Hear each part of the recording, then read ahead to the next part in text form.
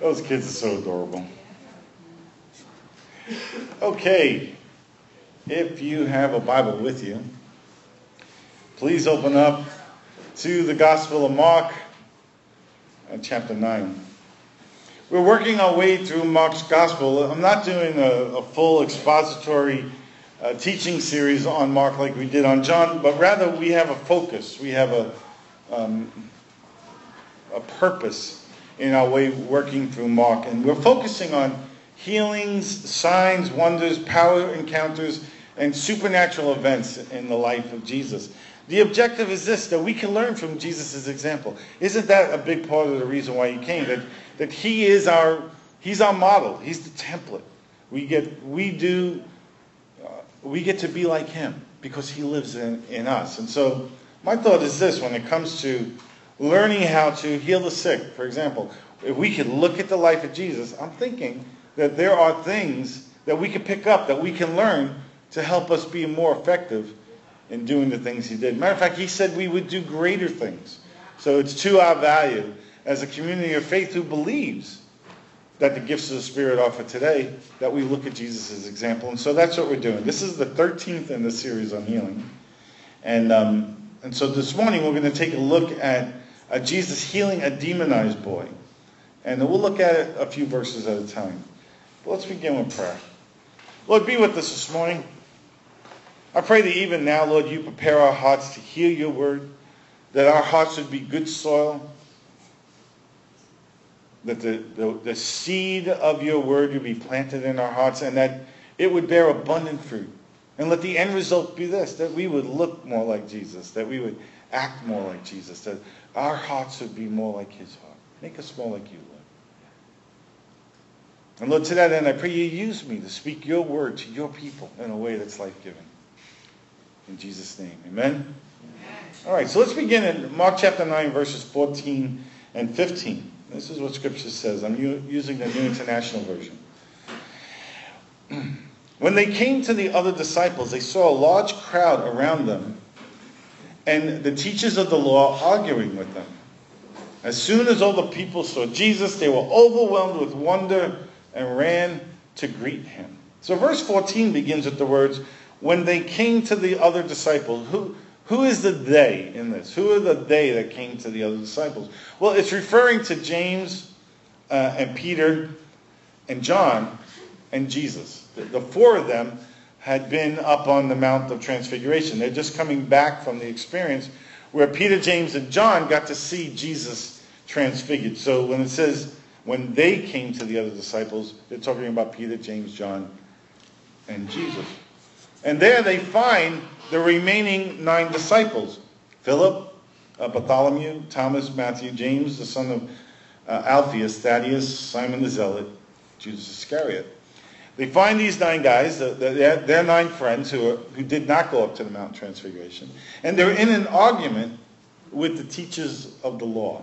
And not only are the 9 disciples in an argument with the teachers of the law, there's a large crowd around them watching as this plays out. Isn't that wonderful? And so the crowd sees Jesus coming, and what do? They run to Jesus. And Jesus asks them, hey, what's going on? So Mark 9, verses 16 and 18 continue the narrative. Jesus says, what are you arguing with them about? He asked. A man in the crowd answered, Teacher, I brought my son, who is possessed by a spirit that has robbed him of speech. Whenever it seizes him, it throws him to the ground. He foams at the mouth, gnashes his teeth, and becomes rigid. I asked your disciples to drive out the spirit, but they could not. So apparently, the other 9 disciples who stayed behind, well, Jesus took 3 of his friends up to the Mount of Transfiguration. They stayed behind, and they tried to cast a demon out of this boy. Or at least some of the 9 tried. And unfortunately, they were unsuccessful.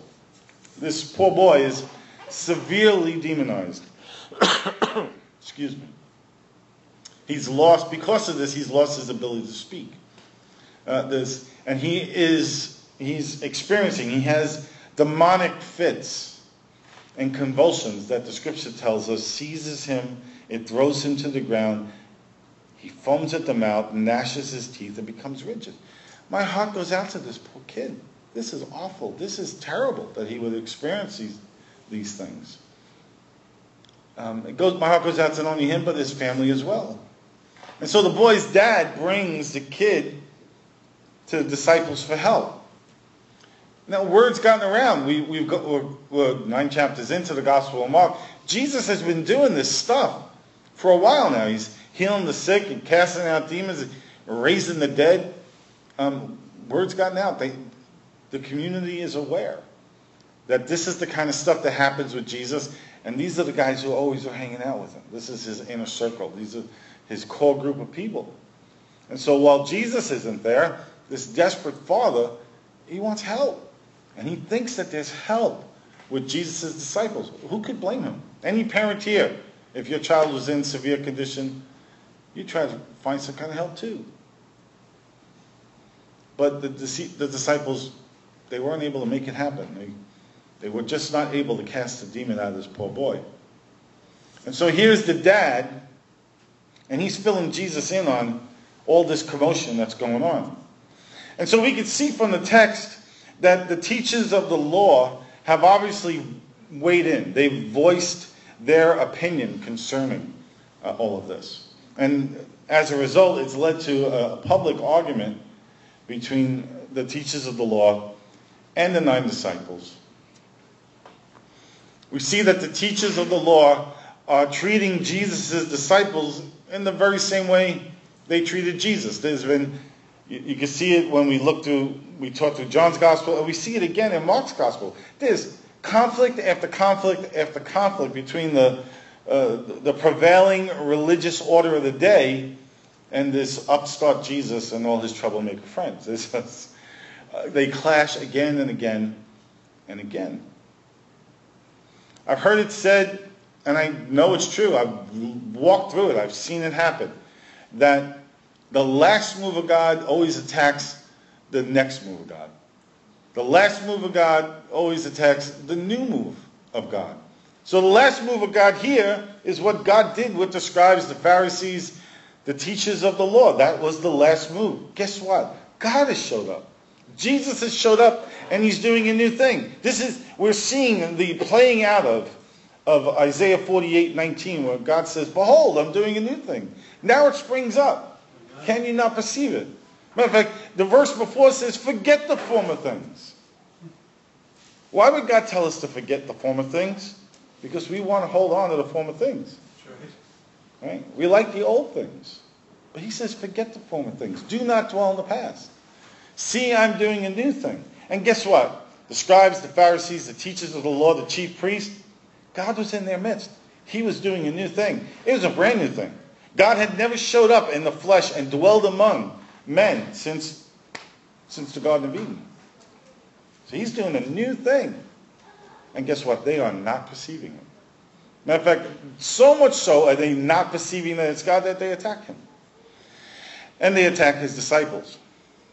They publicly are challenging the disciples in the same way they publicly challenged Jesus. Jesus tells us that this is going to happen in John 15:20. He says, remember, this is Jesus saying, remember what I told you, a servant is not greater than his master. If they persecuted me, they'll persecute you also. If they obeyed my teaching, they will obey your teaching. And so the religious leaders want to discredit Jesus, and they want to discredit Jesus' followers. And they're willing to exploit this poor boy's suffering to make their point. And so when Jesus hears what's going on, the father of the poor boy, he's filled him in now. Once Jesus gets the report, he responds to what he's heard. And he responds with some very harsh words. Harsher words than we usually hear from Jesus in the Gospels. In Mark chapter 9, verses 19. This is what Jesus says. You unbelieving generation, Jesus replied. How long shall I stay with you? How long shall I put up with you? Bring the boy to me. Whew. That's kind of cutting, right? That's kind of rough. But here's my question. Who's Jesus talking to? Who is he addressing in this text? Is he talking to the boy's father? Because he's the one who just kind of filled Jesus in on what's going on. Is he addressing his disciples who are unable to cast out the evil spirit? Is he addressing the teachers of the law? Or is he addressing everyone? So, as I was preparing, I read a variety of commentaries. I said, let's see what greater minds throughout history have had to say about this. How do they weigh in? What was their opinion? I disagreed with most of them. Shocking. Commentators disagree on this point, and so I'll give you my opinion, and then you can decide for yourself. Now, Matthew and Mark also have an account of this.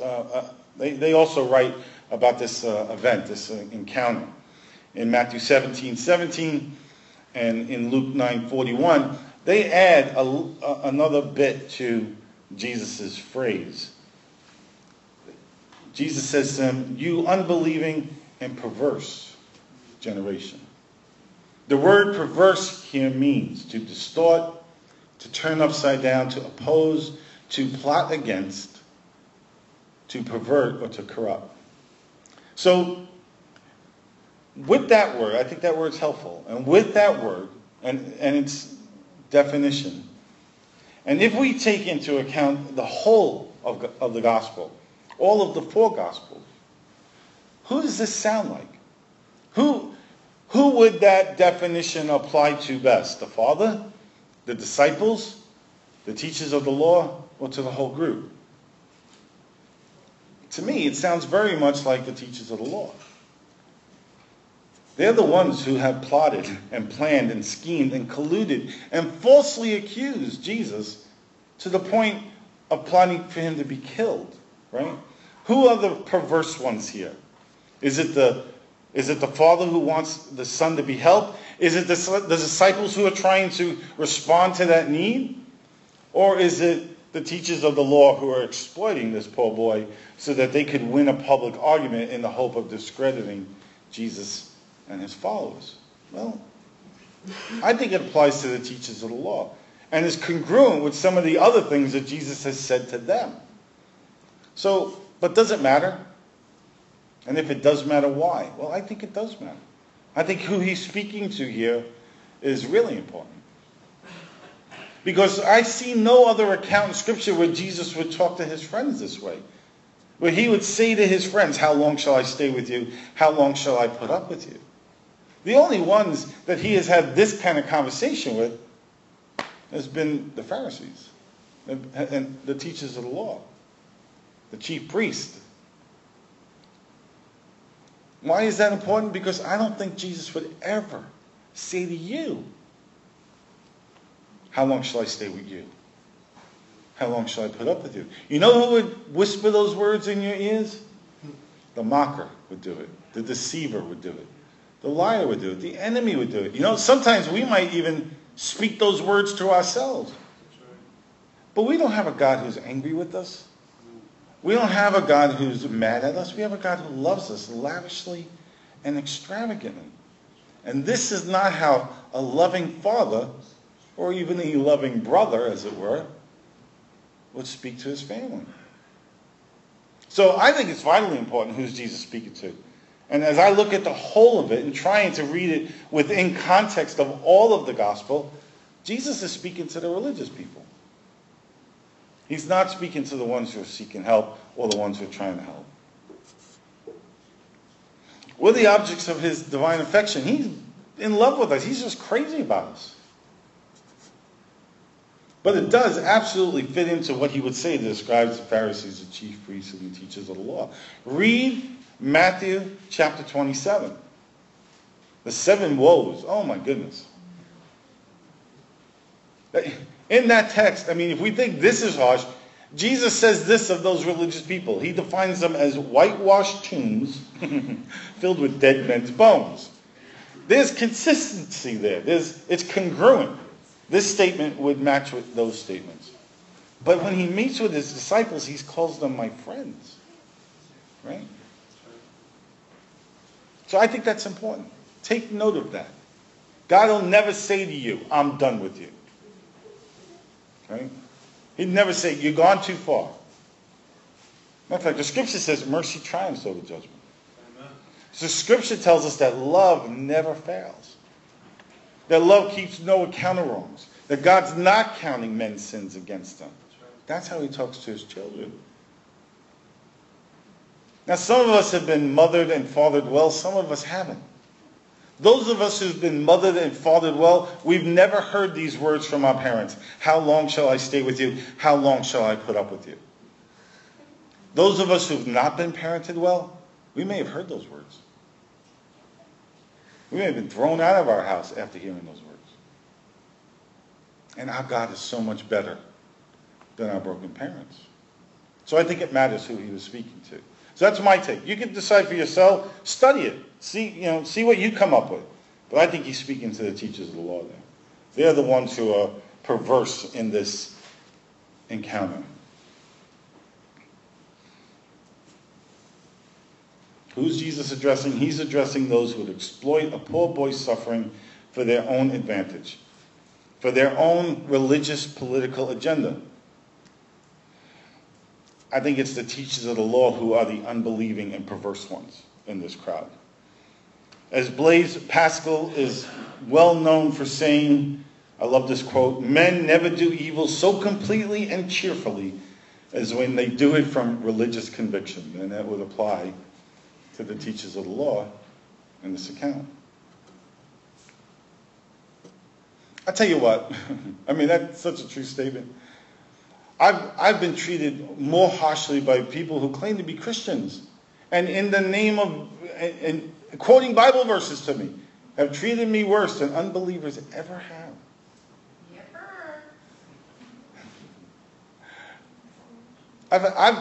I've dealt with demonized people who haven't been as bad as people who, my brothers. I'm not kidding. At least a demonized person, I can rebuke them and then stop,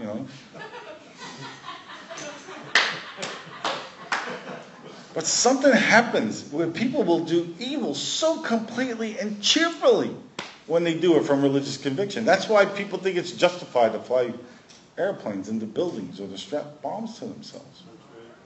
They do it from religious conviction, and it's just so wrong. I think it's the same spirit that was driving that day. Look at a poor boy here who's suffering. The disciples aren't affected, but they're trying, right? They haven't been able to stop the bleeding, but they're putting a bandage on. I mean, they're doing what they can. Anyway, moving on. So they bring verse 20. So they brought him, Scripture tells us. Wow.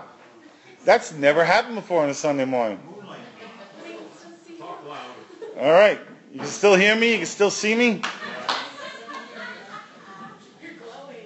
I'm glowing. Isn't it wonderful? It's not the glory of God, it's the light of my iPad. You can open those windows. Oh, wow. We've been here for 4 years. That has never, ever happened on a Sunday morning before. Isn't that funny? Okay, we'll just keep going, all right? That helps a little bit. Thanks, guys. So verse 20 of Mark 9 says, so they brought him. And when the spirit saw Jesus, it immediately threw the boy into a convulsion. And he fell to the ground and rolled around, foaming at the mouth. So Jesus asks for the boy, and they bring the boy to him. And when they do, a power encounter ensues. There is conflict between the life, the very manifest presence of God in Jesus, and the demon that has been tormenting this poor boy. There is a clash between light and darkness. So in the presence of Jesus, this evil spirit acts out. What does it do? It causes convulsions and flailing and falling to the ground, foaming at the mouth. Not often, but I've seen this. I've ministered to people where I've seen that kind of demonic manifestation to varying degrees. The powerful, holy presence of God exposes the demon, irritates the demon, agitates the demon. Light shines on the darkness, and demons scurry about trying to maintain their hold or their grip. And so what does Jesus do at this point? Well, at this point, he interviews the dad. He sees what's going on. The scripture account is clear in saying that it was demonic, that the demon was causing the boy to do this. And so he interviews the dad. Verse 21, Jesus asks the boy's father, how long has he been like this? From childhood, he answered. Apparently, this has been an ongoing problem for quite some time. We don't know how old the boy is, but it's been a while. And so a few extra minutes on Jesus' part to interview the dad is really not going to do the boy much more harm. He's been dealing with this for a while. And the dad goes on to explain and then asks Jesus for help in verse 22. It has often thrown him into fire or water to kill him. But if you can do anything, take pity on us and help us. So not only is this poor boy suffered under the affliction of this demon has tried to kill him in a variety of different ways. It makes my heart go out even more. It reminds me of John 10:10, where it says that the enemy comes only to steal, kill, and destroy. Obviously, he's trying to steal life from this boy, trying to literally kill this boy, and trying to destroy his life, and it seems like it's been pretty effective to date.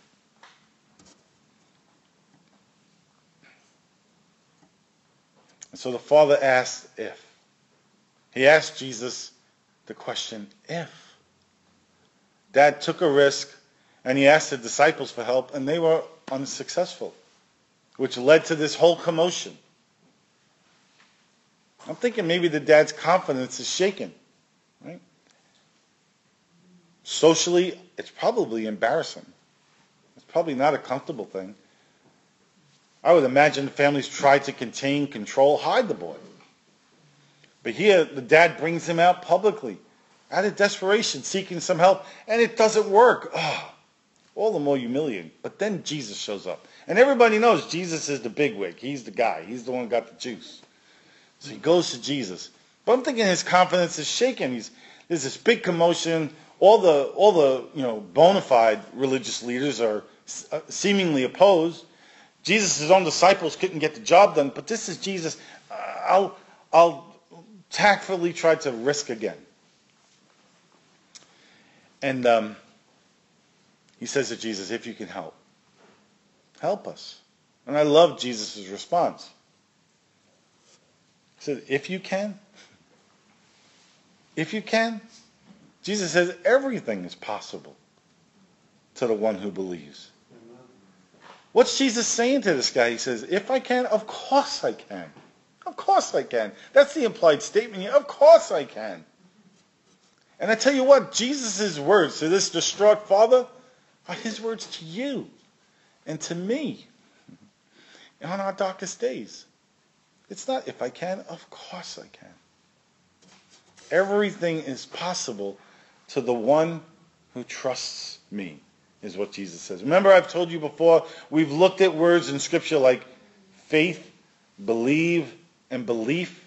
And if we want to interpret those terms in a cultural context that's most accurate for where we are today, what's being communicated in the original language is not talking about some intellectual assent. It's a relational term.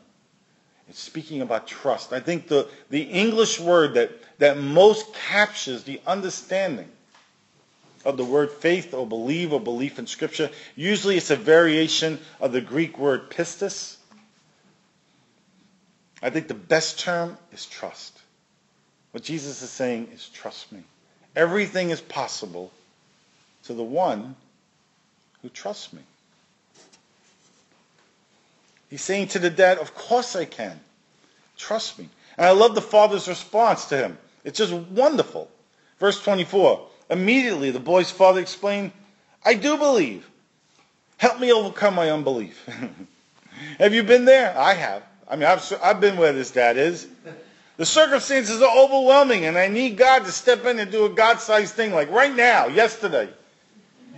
I'm beaten, I'm battered, I'm bruised, I'm battle-weary. My trust levels are shaken at best. Ever been there? And my prayer is often the same as this dad. Oh God, I do trust you. Help me overcome my trust issues. Help me overcome my lack of trust in you. You know, this whole journey, this whole spiritual journey that we're on, it's all about relationship. The whole purpose for creation was God created everything that is so that there would be a place where you and I could have a relationship with him. That was the whole purpose of creation. I love the extravagance of God to create the whole universe so you and I could have a relationship with him. Astonishing. Speaks so much of his heart. Angie was talking about in worship today, right? This overabundance, this overwhelming of what God has for us. Creation itself is a wonderful picture of the heart and the giving nature of our God. So the whole purpose of creation is so that we could have a relationship with him. He created the garden. He put us in the garden so that he could spend time with us. So we could travel together. We could enjoy one another. The whole purpose of the incarnation, the reason why Jesus came, why we celebrate Christmas, was so that there could be restoration for the relationship that was broken in the garden. He came to restore that relationship. And our life journey, the journey you're on, the journey I'm on, the one that's uniquely, individually marked out for each of us, is so that trust can be cultivated. We go through the highs and the lows. We celebrate. We face challenges. All of it is to this end, that trust between us and our God will be cultivated. Because the ultimate goal, the ultimate purpose of life is this. It's intimacy with God. And most of you have been in relationships to know this. Without trust, there isn't any real relationship. In the absence of trust is the absence of relationship. If you want to have intimacy, then not only do you need trust, you need high levels of trust. And so that's what this journey is all about. It's why you go through the good and the bad. It's so that you can learn how to trust God. Okay, back to our text. Mark 9, verses 25 to 27. When Jesus saw that the crowd was running to the scene, he rebuked the impure spirit. All right, so Jesus showed up, right? And there's already been a commotion, and he knows that this situation could easily get even more out of hand, so he's getting rid of this demonic spirit right now. When Jesus saw the crowd was running to the scene, he rebuked the impure spirit. You deaf and mute spirit, excuse me. He said, I command you, come out of him and never enter him again. You know, I've prayed for people that demons would leave. I've prayed exactly that prayer. I've just lifted that right out of Scripture. I use that exact same verbiage when I've prayed over people to have demons come out of them. He said, I command you, come out of him and never enter him again. The spirit shrieked, convulsed him violently, and came out. The boy looked so much like a corpse that many said he's dead. But Jesus took him by the hand, lifted him to his feet, and he stood up. So Jesus rebukes this evil spirit. He names it, commands it to come out, and tells it not to come back again. You know, and it came out. It came out dramatically. It came out demonstratively, but it came out. It shrieked. It convulsed the poor boy's body and left him. When it finally left, the boy looked like he was dead. So much so that people thought he was. What does Jesus do? He helps him to his feet. He helps him to his feet. You ever felt like you're dying? You ever felt dead? You ever gone through such a fierce spiritual battle that by the end of it you got nothing left? This is what Jesus does. This is the Jesus thing. This is the God we serve, the one who loves. He helps us up. He doesn't yell at the boy, get up on your feet, I just cast a demon out of you. No, he helps him up. I love his heart towards this kid. Helps him to his feet, and it was done. Jesus said to the father, can I? If I can, of course I can. What a great day for that boy and his dad. What a great day. And yet again, we see another account of Scripture where the teachers of the law Pharisees, they're on the wrong side of the issue. Yet, again, one more time, they're on the wrong side. So afterwards, Jesus has a private conversation with his disciples. They debrief afterwards, after the encounter. I've done this too. We've had ministry times, or really powerful times. A church I pastored where we've ministered to people. It's good to sit down afterwards. Hey, what happened? What did you think about that? When this happened or when that happened. And so that's what Jesus does with his disciples. They're going to have a conversation afterwards to kind of debrief. And so after, verses 28 and 29, after Jesus had gone indoors, right, in private setting, his disciples asked him privately, why couldn't we drive it out? And Jesus' response is this: this kind come out only by prayer. In Mark it says, Mark 9:29, this kind can come out only by prayer.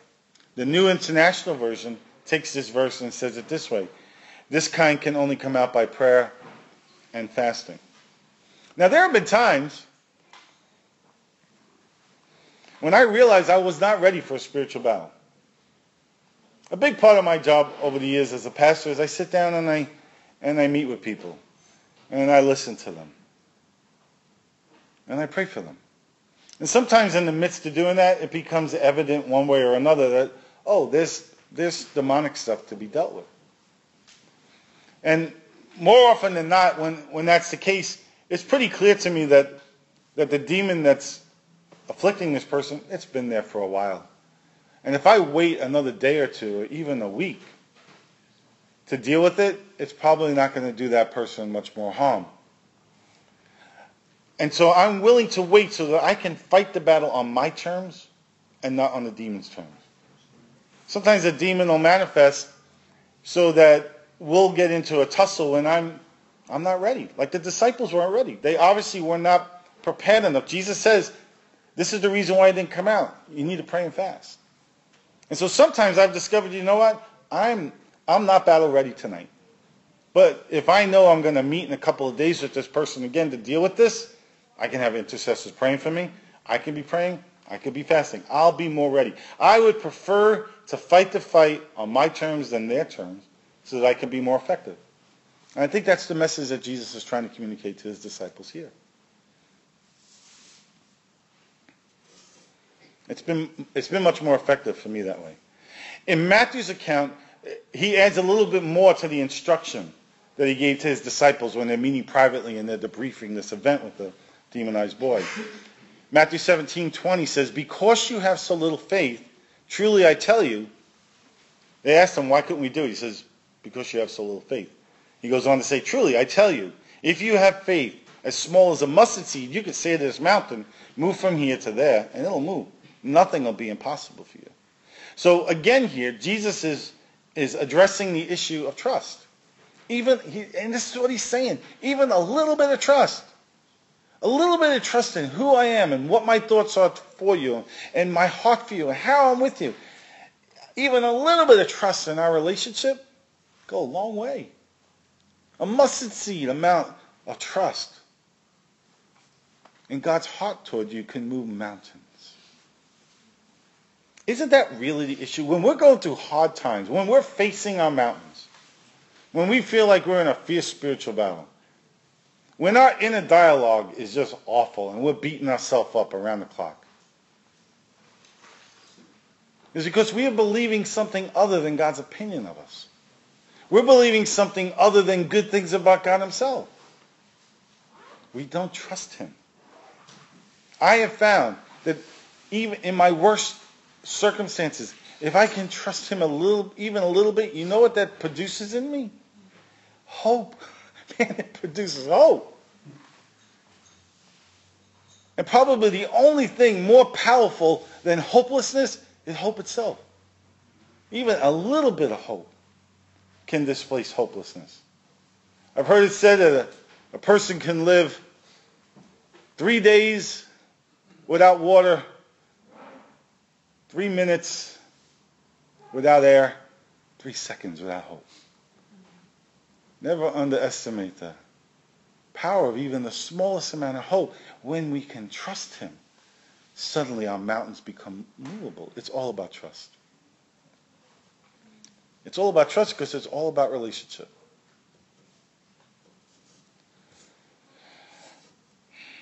Trust is the answer for the impossible. Trust is the antidote for our mountains. Oh God, help us trust you more. So what applications, what can we learn from this? What can we glean from this encounter here? Well, I think one of the things that we can come away with, take away, is that it's more important to love than it is to be right. Now, you've probably heard me say that 1,000 times from here on Sunday. It is so much more important to love than it is to be right, and that's what the teachers of the law missed. They wanted to be right. They wanted to win the argument. They wanted to have the theological high ground. But they didn't give a rip about loving this poor boy or his father. If they had any concern for him, there wouldn't have been a commotion in the street with Jesus' disciples over this poor boy. Right? They wanted it to be in the street. They wanted it to be public. Because they wanted to get the people on their side. They wanted to be right. They wanted to be perceived as right, and they wanted Jesus and his disciples to be perceived as wrong. I've learned on my journey, it is more important to love than it is to be right. That's been true in my marriage. That's been true with my kids. It's been true with my friends. It's been true in how I pastor the people God's entrusted to my care. It is more important to love than it is to be right, because being right comes at the expense of love. The price is just way too high. It's way too high. The religious leaders were more concerned with winning the argument than loving the poor demonized boy. They were willing to exploit him to further their own personal agendas. And religious spirits do the very same thing to this day.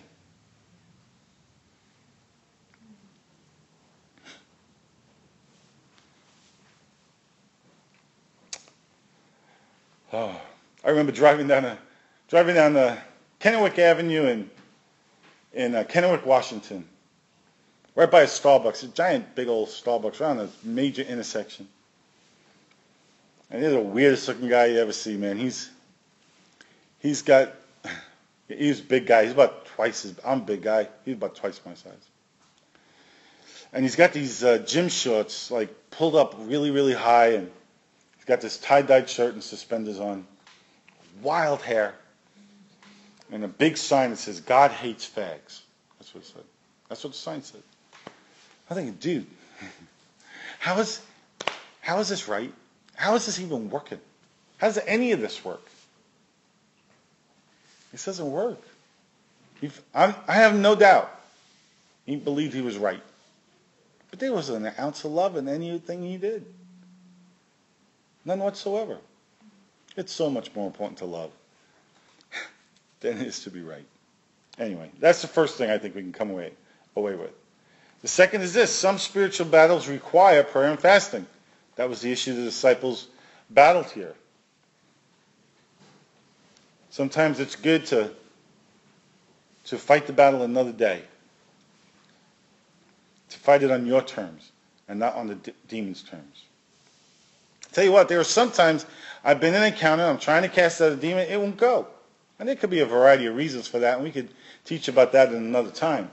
But I'll tell you what, when I'm really stuck, this is what I do. I said, "Jesus, would you come and just deal with this thing right now?" And he does. He shows up. And it's always effective. I don't know, I'm missing it. I'm ineffective like the disciples for whatever reason. Jesus shows up, and just like he did in Mark 9, he shows up when I'm praying for that person, and that's when the demons have to go. And the other thing I think we could use as a takeaway is the point I made about trust. It's all about trust. Your whole journey is about trust, so that intimate relationship between you and God can be cultivated. Nothing is impossible for God. Absolutely nothing. He is worthy of our trust. He's worthy of your trust. No matter your circumstances, he is worthy of your trust. And trusting him, even a little bit, is the key to overcoming the impossible. So why don't we invite the worship team back up to lead us in a final song. And I'll close us in prayer today. Oh, God. Yeah, I think the acoustic guitar and Angie's booming voice will be just fine for a final song.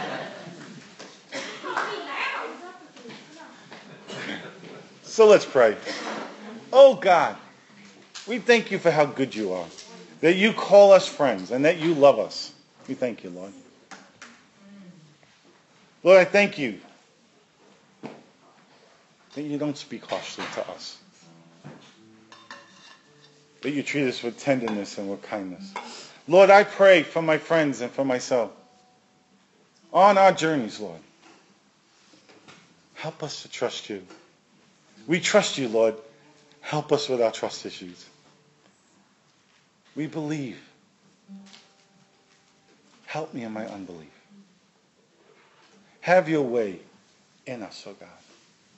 And Lord, we pray that you would bless our church, that we would be a people comfortable in your presence. And Lord, I pray that you would bless our community, that the life that's here because you're here would emanate from us and impact all those around us. Lord, we thank you for all the good stuff that happened this past weekend, and ask that you breathe on it. And I pray for all my friends who work so hard that they get to rest the rest of their Sunday and sleep really good tonight. And we ask all this in Jesus' name. Amen? I love you guys. Have an awesome day.